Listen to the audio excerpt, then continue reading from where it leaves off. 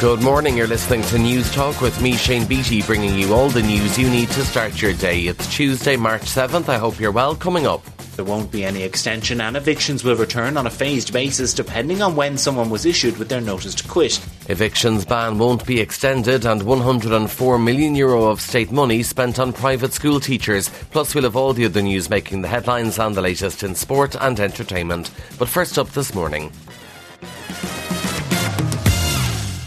the winter eviction ban won't be extended beyond the end of this month. That's the proposal being brought to Cabinet this morning. News Talk's political correspondent Sean Defoe reports. The coalition party leaders have agreed to end the eviction ban as planned on the 31st of March. There won't be any extension and evictions will return on a phased basis depending on when someone was issued with their notice to quit. That means some tenants will be entitled to remain in the property until June.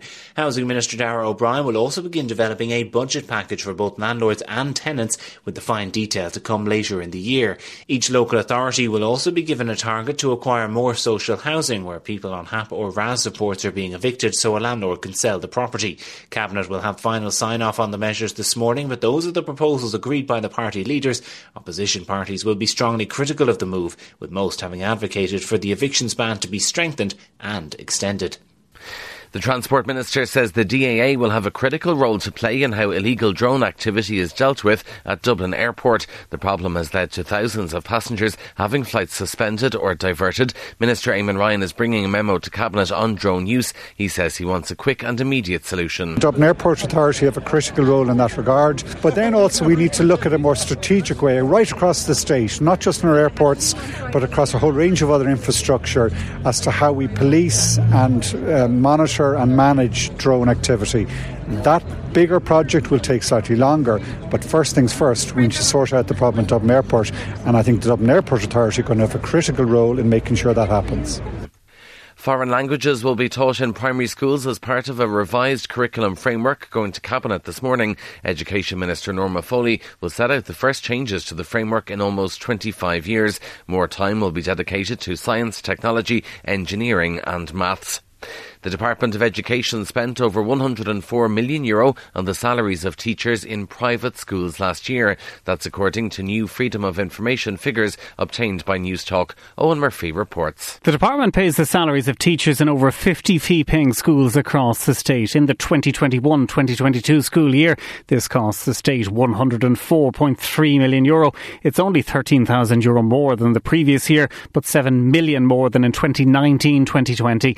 The highest amount last year was paid to teachers in St Andrews College in Dublin at almost $4.2 million. Another school in South Dublin, Blackrock College, was next at just over $4 million. Both of these schools had over 1,000 pupils during the year. The Social Democrats education spokesman Gary Gannon says it isn't appropriate for the state to fund the salaries of teachers in private schools. What I can't accept is the state continuing to allow wealthier cohorts of society to lock in their privilege through investing in private education that is booked up by the state's investment of over $100 million coming from the taxpayer to fund a rather small cohort of people to ensure that they get more advantages going into the Leaving Cert and inevitably into the best places in third level education. In total, the salaries of teachers in 7 private schools across the state came to over €3 million last year.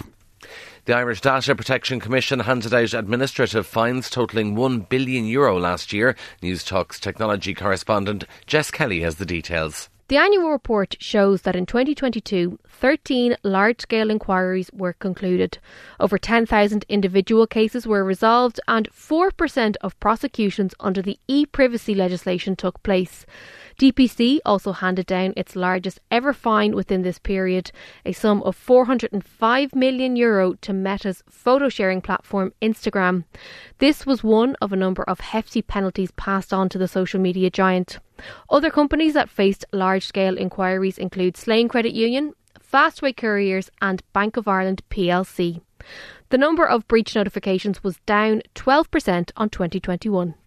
Enoch Burke will find out later today if his appeal against court orders, including an injunction to stay away from his former school, have been successful. News Talk's courts correspondent Frank Rainey has more. As of the 27th of January, Enoch Burke has been hit with daily fines of €700 for every day he refuses to purge his contempt for an order to stay away from Wilson's Hospital School.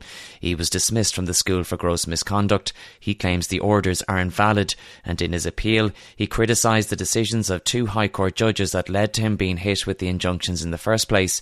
He accused one of them of failing to properly apply the required fair question test, and in failing to do so, he claimed the orders were unlawful. Lawyers for the school disagreed and urged the court not to interfere with the orders. A judgment is due to be delivered at 2 o'clock this afternoon. A status yellow ice warning for Ireland remains in place until 10 a.m. Met Éireann's warning of hazardous conditions due to freezing temperatures, including icy stretches on roads and paths. In entertainment, Barbie is making a new doll based on a scientist who's made space and science more accessible to girls. Dr. Maggie Adarin-Pocock is known for her work with the James Webb Space Telescope.